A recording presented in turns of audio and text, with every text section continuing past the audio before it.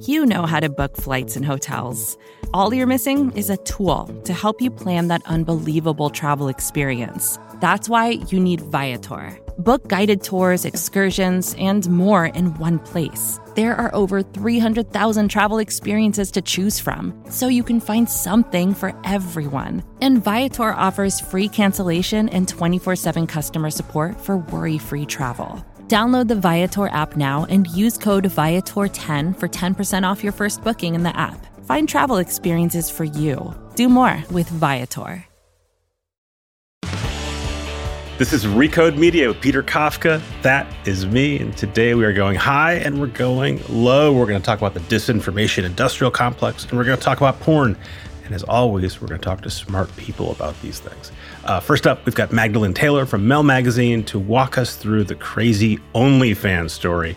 The story is so weird that we taped an entirely different conversation just yesterday, and now we have to tape a new one today because there's new news here. OnlyFans, as many of you probably know, is this big and growing and really interesting subscription porn platform that last week announced they were kind of getting out of that business, and now have announced, no, we're going to stay in that business.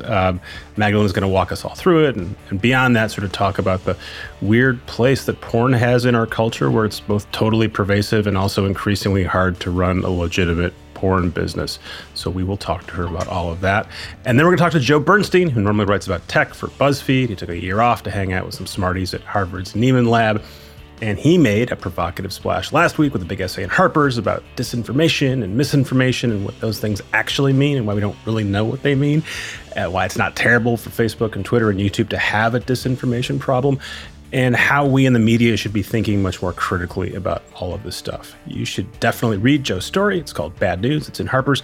But even if you haven't read that story and don't plan to read that story, you will enjoy our conversation because Joe is whip smart. We should have had him on this show a long time ago. I'm glad we're having him on now.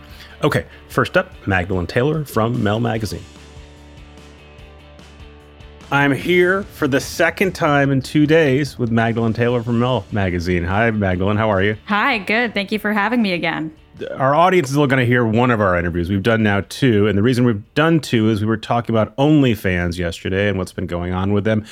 And then right as we were about to go to press, I don't know what you go to press with in a podcast world, right as this episode was about to come out, there was new news. So we had to redo our interview.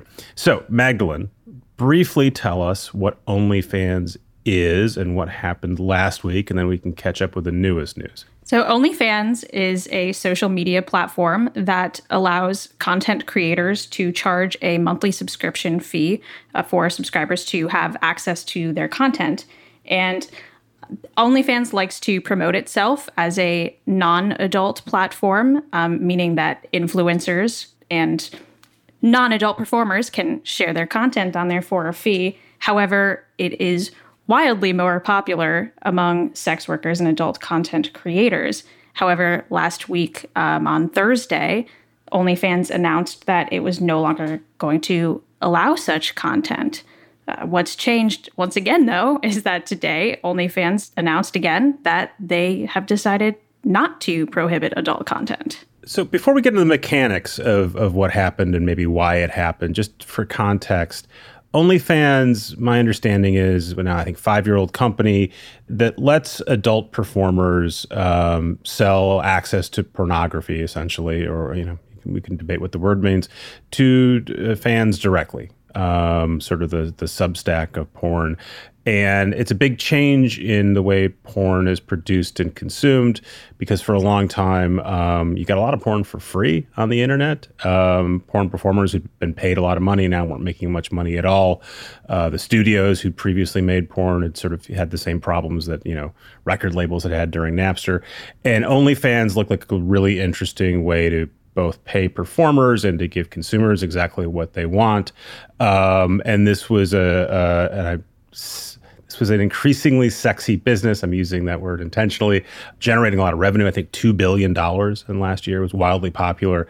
And it looked like, as of up until yesterday, up until this morning, that they'd gone and thrown that business model out. Am I missing anything in my summation? No, that sounds about right. And so yesterday, you and I were talking and sort of speculating why OnlyFans had basically gotten rid of the thing that was powering OnlyFans. And we were kind of guessing. And the guessing was this was payments providers, maybe MasterCard and Visa, maybe other folks involved in either taking money from people who are paying OnlyFans or distributing money to OnlyFans performers. We're finding reasons to not work with OnlyFans. And then I think even after we spoke, the CEO of OnlyFans did an interview with the Financial Times and said, yeah, that actually is the problem. He called out some specific banks, not MasterCard, which is one we'd all been thinking about. He's pushed it, Bank of New York for some reason, said that was a big problem. And then today they said what?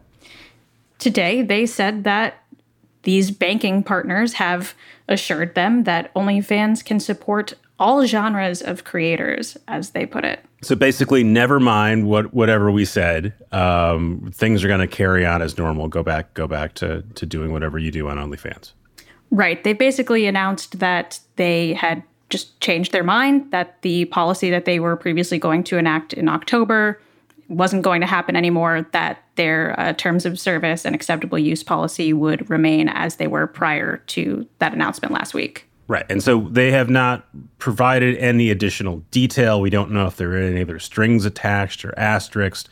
As of yesterday, that they were saying, well, you can still do all kinds of things that are basically sexy. You can do rated R stuff on OnlyFans. You can't do rated X. Now we're back to do whatever you want, as far as we can tell. I'm sure there'll be more reporting on this. I was talking with someone who talked with some bankers. There's some reference to maybe they're going to set up some sort of biometrics and ID requirements for performers that presumably will assuage some fears that people are maybe underage or are being forced into performing this stuff, to basically make payments providers feel more comfortable about the idea that they're not involved in entrapment or anything like that. Does that sound like plausible to you? It does sound plausible that OnlyFans could be putting more money into checking the backgrounds of all of the performers that they have on the platform. That they do already require identification for creators to sign up on the platform, but perhaps doing more surveilling of any background characters that might appear on a creator's work or things like that. But there's definitely still a lot of hesitancy from creators that this change will last forever, at least. Because you've had a platform that for the last few years was a reliable and interesting way to make money. People were making real money on it. Suddenly say, actually, that's not going to work. And now they're saying, well, actually, it is going to work. It doesn't instill a lot of confidence. Where do you think, if you were someone who was on OnlyFans, you were making money there, do you think you stick around? Do you think you look for a new home? Are there new homes for people who are on OnlyFans? Well, there are new homes. There are homes that have been around for actually the last couple of months that have seen a huge increase in use since that announcement, that are more openly pro-sex work, maybe offer alternative payment forms like cryptocurrency. I believe that a lot of performers probably will continue to use OnlyFans for as long as they can, because it has been such a huge source of income for them. Customers are more comfortable with that platform, so it's much easier to retain your clients on there than to have them sign up for an alternative platform. However, I think the ball has already gotten rolling for a lot of creators who don't trust OnlyFans, who want to at least begin establishing themselves someplace else where they can feel a bit more secure. So I think that's going to continue. So in theory, right, the problem that was bedeviling OnlyFans up until this morning could bedevil any other site, right? Anyone who takes my credit card and takes that money and then redistributes that money to performer might someday say, I don't want to be in this business. Whatever money I'm making here isn't worth reputational risk. Supposedly, people who pay for porn are more likely to dispute charges. There's all kinds of issues here. We'd rather just not be in that business. And that can, in theory, affect any other platform. Yes, absolutely. Pornhub, for example, still does not accept credit cards after MasterCard and Visa pulled off of the platform in December 2020. So they still require either some form of crypto payment or a direct transfer from your bank account. So other platforms. So if I want to get my pornography from Pornhub, I need, and I'm not in the crypto business yet. I have to give them access directly to my bank and do one of those ACH transfers. Yes, you do. I mean, this is for their Pornhub Premium. Pornhub still offers. If I want to pay for something on Pornhub, right? If you want to do it the more ethical way, yes. So that seems like a not tenable solution. People have floated the idea that crypto, you just mentioned it, is a solution to this. How would that work? How would a regular person use cryptocurrency to pay for this stuff? And how would a performer get that money in their account? Well, there's definitely a big learning curve to using cryptocurrency, but it is increasingly becoming accessible. There's plenty of apps out there. I mean, Robinhood is one of them where you can buy Bitcoin and a few other cryptocurrencies. But the exact mechanisms of how one uses cryptocurrency to purchase pornography and then how sex workers can then transfer that cryptocurrency to whatever their crypto wallets might be and then convert that to US dollars is not exactly clear to me. Yeah, me neither. And I'm also hung up on the idea that, yes, I can go and I bought Dogecoin like an hour before Elon Musk went on SNL on Robinhood just to see if I could do it. And the answer was yes, I could. And I think I've lost 70% of my $15 investment since then.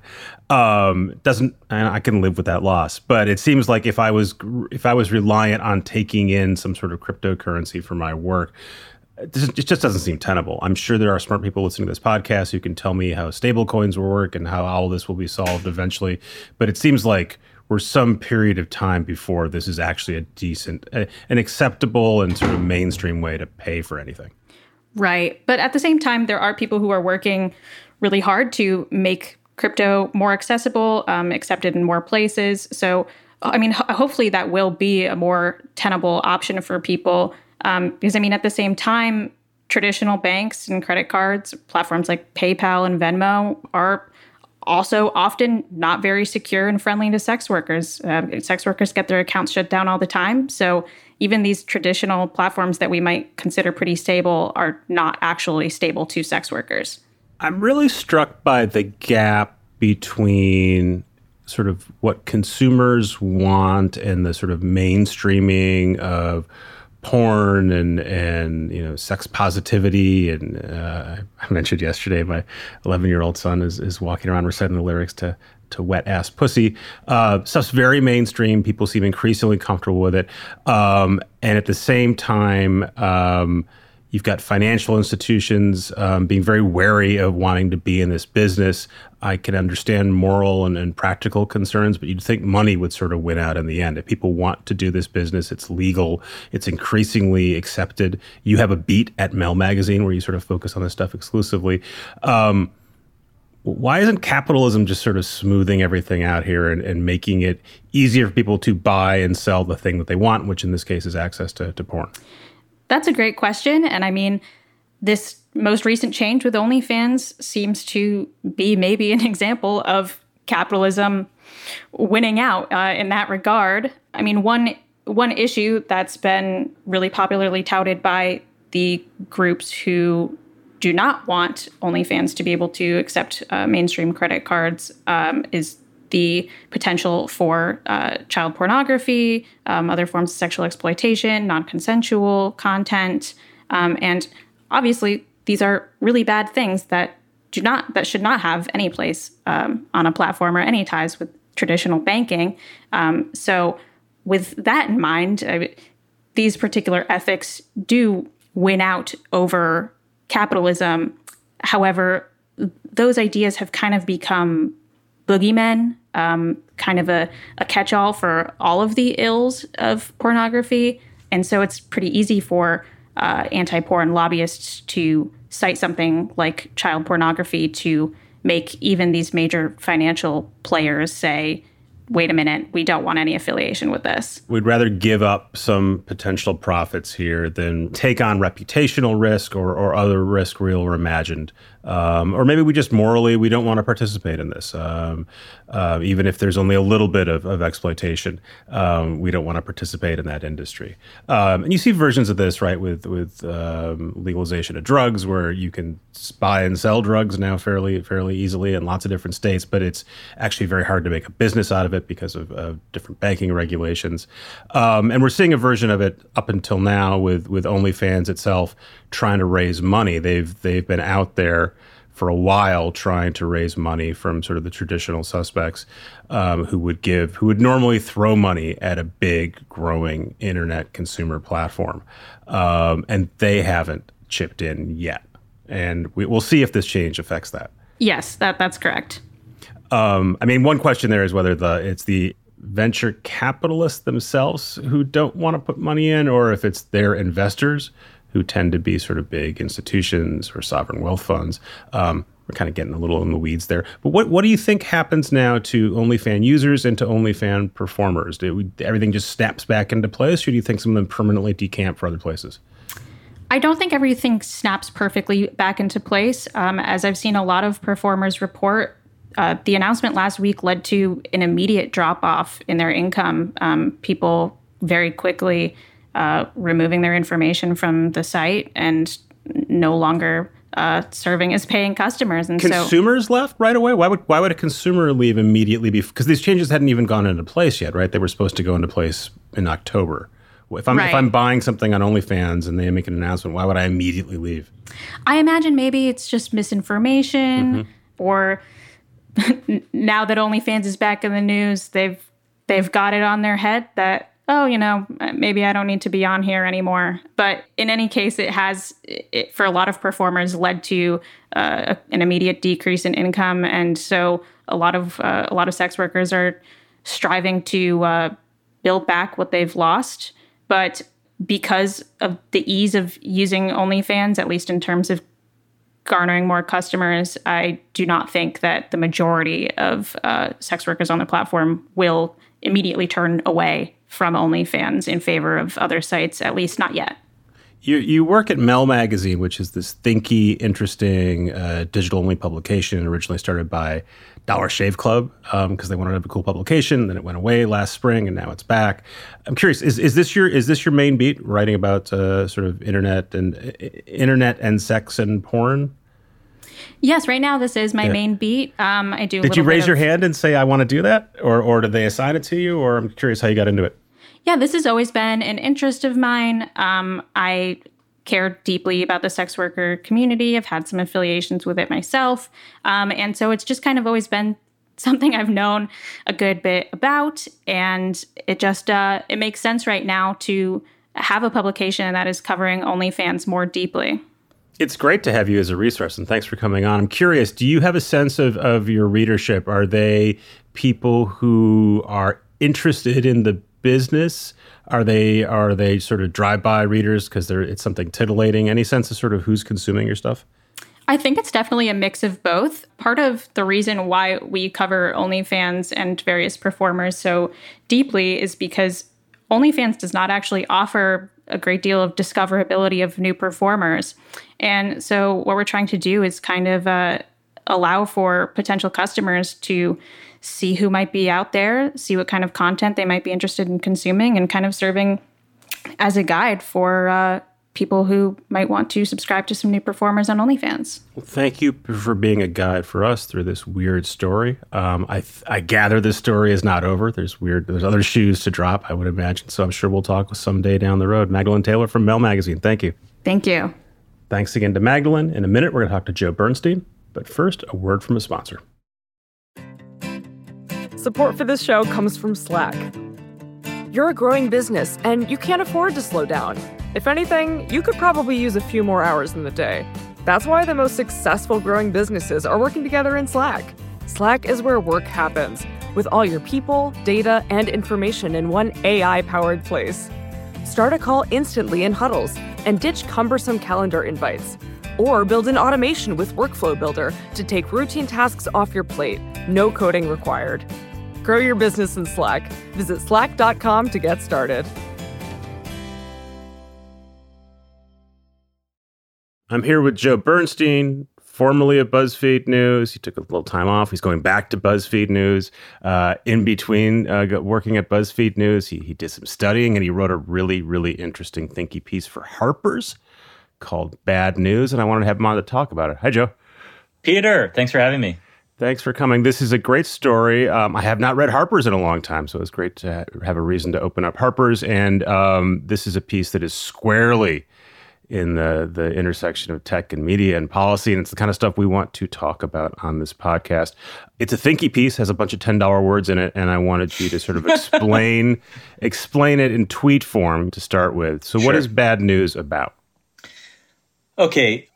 Bad News, which is a great headline, it's not my headline, is about a critique of the media and specifically of big tech that comes from legacy media outlets for the most part, from think tanks and from academics, which basically says that the problems, the like deep social problems in America can be attributed largely to incorrect information, propaganda on social platforms. And what I wanted to do in this piece is not say that there are not enormous problems with information online, but I wanted to push back against the idea, first to push back against the idea that these things are necessarily causative. Is that a $10 word? It definitely is, but I think we could suss it out. Okay. And so first of all, push back against the idea that these things necessarily are responsible for all of the social problems in the United States. And secondly, to think about some of the assumptions behind the idea that information online is like totally responsible for problems in America. And more than that, think about who that worldview, that framework might benefit. And that's what the piece is about. Yeah, I think you have several interesting ideas in there. The big one, I'm going to try to condense what you said, is that sort of post-2016, run-up at 2016 election, then afterwards, we suddenly all became aware of the idea that there was disinformation and misinformation, most troublesomely on Facebook and then other platforms as well, depending on what we were looking at on a given day.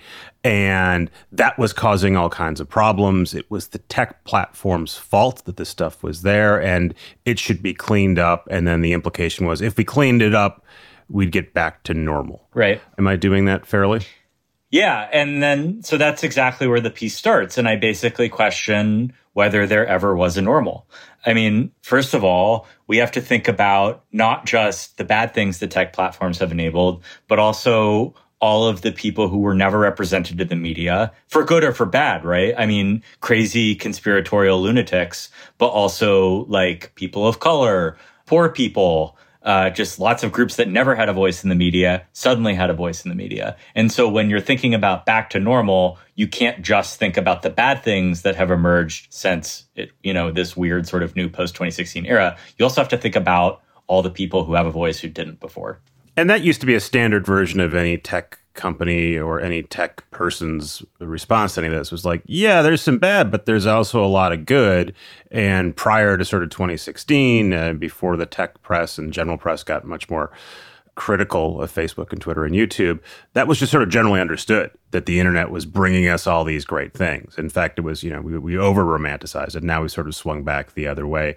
One of the interesting ideas you bring up here is that the disinformation, misinformation, one, we don't really know what it is, but two, the idea of fighting it has become its own industry, that there's sort of a business, it's a business component to this, and also that the idea that there are people, that there's organizations, that there's media organizations scrutinizing this is actually to the platform's benefit. I wonder if you could tease that out for me. Yeah, I'll start with the last piece of that. And I don't want to over-torque it because, these things are complicated. But the platforms are huge because they're ad businesses. Everyone knows that. And for ad businesses to succeed, the people who buy those ads have to believe in some way, shape, or form that their ads are converting customers, that they're taking people who don't know about products or who are on the fence about a product and making them buy.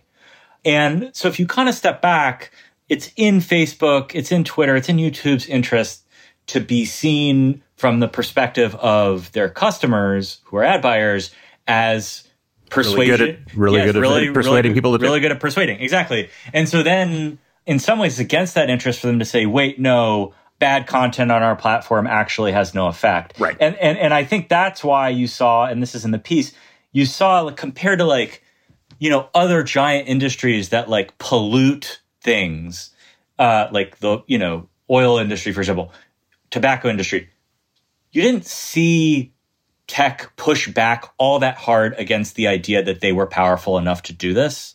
In fact, tech has long sort of tried to be a partner in the efforts to clean up its alleged, toxic waste.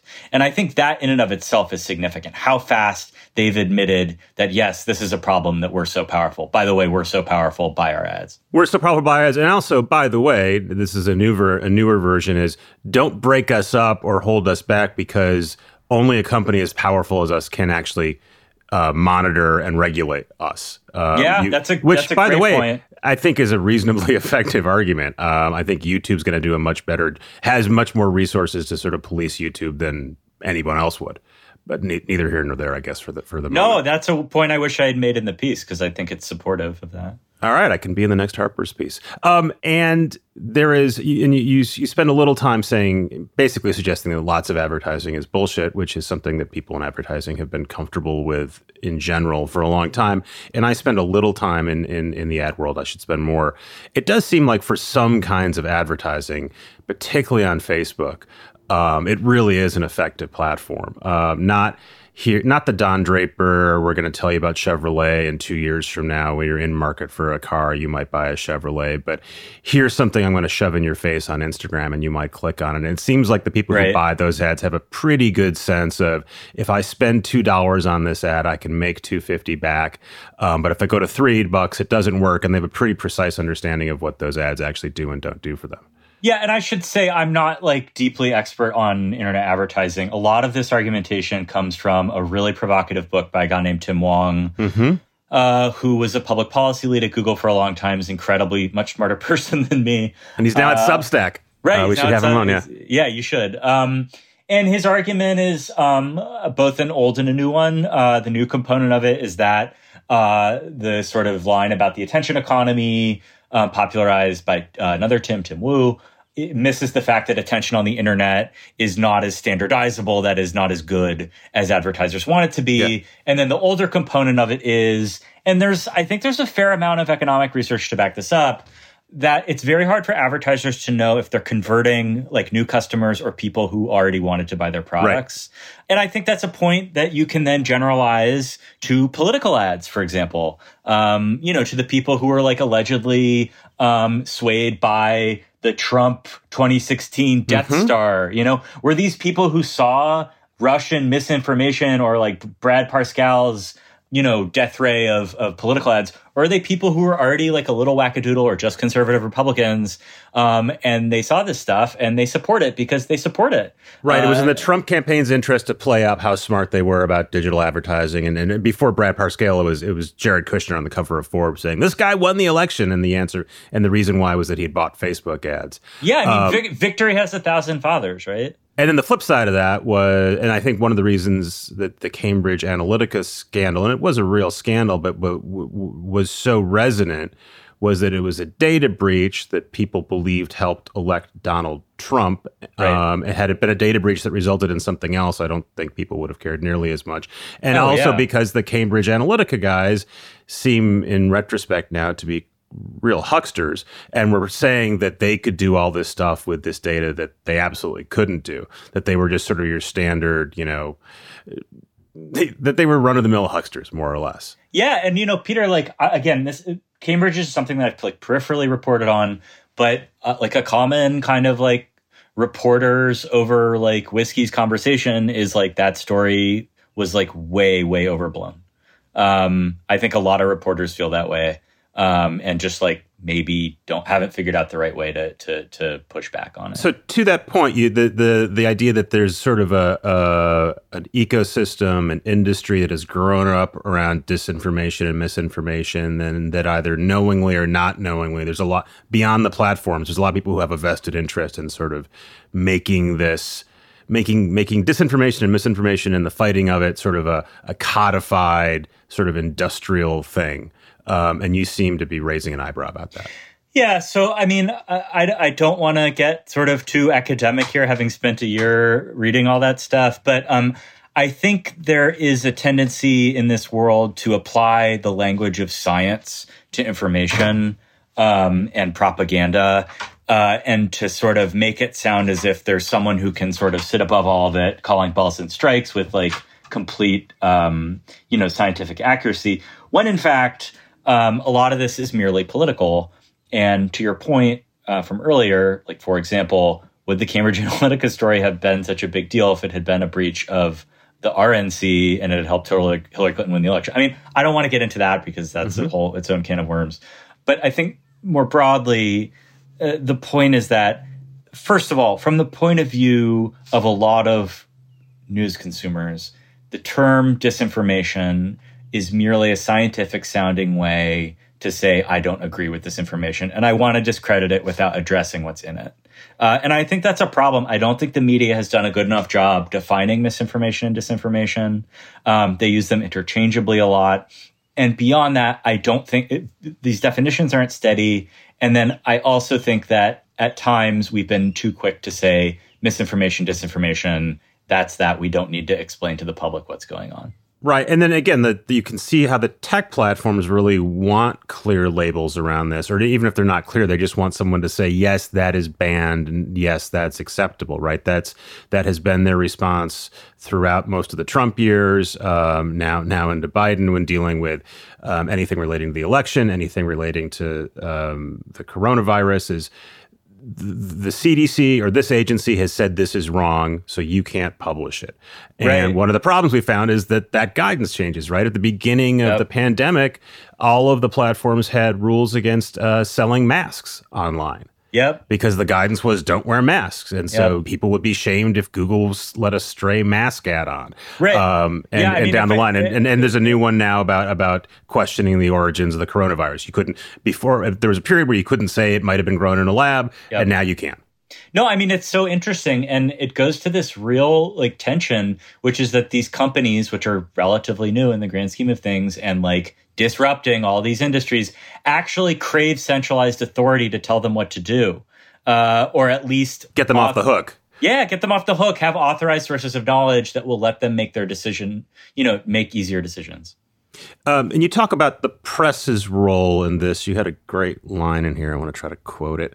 The rules about verboten information have led a generation of ambitious reporters to find an inexhaustible vein of hypocrisy through stories about disinformation. So I think I know what you're talking about. I think those are the stories that we've seen a lot of, and we saw literally yesterday, which is this thing is on this platform. It's against the platform's rules. Why won't they do anything? Yesterday's example was the guy who said he had a bomb in front of the Library of Congress was live streaming on Facebook for 70 minutes before they cut it off. And I don't mean to dismiss that reporting. It's good to hold it up. I want to call it crude, but not bad. It's just sort of basic, this thing broke the rules, stop it. Yeah. I've written a bunch of those. I think you've written some of those. Is part of your piece here a mea culpa, I was misguided, or this is the wrong way to do it? Or are you just saying it is what it is? I think it's somewhere between those two things. I've heard that kind of reporting. It's not my coinage, called hall monitor reporting. Mm-hmm. I think, with everything with these platforms, it's case by case. Some of them are very important. The message or the sort of takeaway from these pieces is always the same. It's always the tech platforms are making up these rules as they go along. They apply differently to different people, whether you're Donald Trump or just some schmo in the middle of nowhere. That matters. Context matters. And so, I think these stories have a place, and I think they had more of a place during the Trump administration because of the sort of related phenomenon of the techlash, I hope people have started to get the message about the rules that the platforms write for themselves. So there's one vibe I got from your story, it's not an articulate way of putting it, that I felt a little bit conflicted about, and maybe you do too, which is, I think all your points are well taken. That said, it does really seem, and I can't articulate how or pinpoint it because I can't, that the platforms are responsible for new things or things at scale that we haven't seen before. We've always had cults and delusion and people behaving poorly. Our history is full of it. But I don't remember seeing something like QAnon shoot up that quickly and that pervasively, almost out of nowhere. It didn't come out of nowhere, but it seemed like it came out of nowhere. And that seems like that cannot happen without the platform seeding and spreading it. Eventually it gets amplified. It gets to Donald Trump. It gets to Sean Hannity. There's all sorts of conventional ways it gets amplified, but it does seem like the platforms do have a special and new role in spreading, if you don't want to call it disinformation or misinformation, let's just call it bad stuff. Yes. First of all, I want to say this piece is a provocation, and I wanted to encourage this conversation. I think it needed to happen because I think finding the right language and finding the right way to describe this stuff and the right context for it is really important. And it's important because ultimately I think our audiences will trust us more if we put it in the right context. When we talk about new social phenomena, take QAnon, what I've really tried to do in my career is approach these things with a sense of humility that I don't have the answers because I do think they are new in important ways. And journalism is a explanations business in a lot of ways. And I don't want to throw my hands up and say they're impossible to explain these things. But I do want to say, slow down. Let's think about all the other factors that go into something like QAnon. Let's think about all the other factors that go into American vaccination hesitancy or, the election of Donald Trump, any of these things. And let's not have the flip side of the techno sort of utopianism of 2008 to 2016. Let's not lose sight of the whole picture and just say, this is because of a website that started, 15 years ago or 17 years ago. In my Twitter feed, I saw a lot of political journalists admiringly passing this around. What's the general response you've gotten from this? And by the way, have any of the folks who spent a lot of time doing the disinformation and misinformation reporting reached out to you and said, hey, stop it? I think the criticism has been it's been good. I mean, so first of all, political reporters really like the piece. Because why? Just spell that out. I don't know. I have some theories. I don't want to say for sure. I think political reporters understand the malleability and kind of the gamesmanship of media, maybe a little better than tech reporters. And I think they're a little less literal-minded in some ways than tech reporters, and they understand that you have to look at a lot of these things in context. But I don't want to generalize because there's been plenty of tech reporters who've reached out to me and said this needed to be written. Interestingly, I've had almost no pushback from the disinformation research community, the academic research community. Many of the people within it have said, we've long known about these problems with terminology, with attempts to sort of make scientific judgments about something as qualitative as information, as political information. And so I don't want to say that I feel validated about that. I'm just glad that people are having this conversation because I think it has to happen. Joe, thank you for having this conversation with me while your baby's napping, while you're on vacation. You get back to work after Labor Day, right? That's right, Peter. It's a pleasure. Thanks so much for having me. You can find Joe on BuzzFeed News after Labor Day. Thanks, Joe. Take care. Thanks again to Joe. Thanks again to Magdalene. Thanks again to Jelani and Joel for editing and producing this show and being nimble about it when stuff happens, news breaks. Thanks to our sponsors for bringing the show to you for free. Thanks to you guys for listening. It's the end of August. Fall is going to be weird, a lot weirder than we thought it was. Hopefully not too bad for all of us, but definitely we're going to have some improvisational elements to the last couple months of 2021. Anyway, you understand. You're living it right now. Okay, this is Recode Media. We'll see you next week.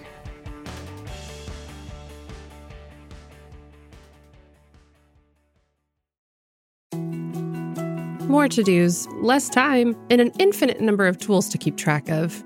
Sometimes doing business has never felt harder, but you don't need a miracle to hit your goals. You can just use HubSpot, because their all-in-one customer platform can make growing your business infinitely easier. Imagine this: high-quality leads, fast closing deals, wildly happy customers, and more benchmark-breaking quarters. It's not a miracle, it's HubSpot. Visit HubSpot.com to get started today.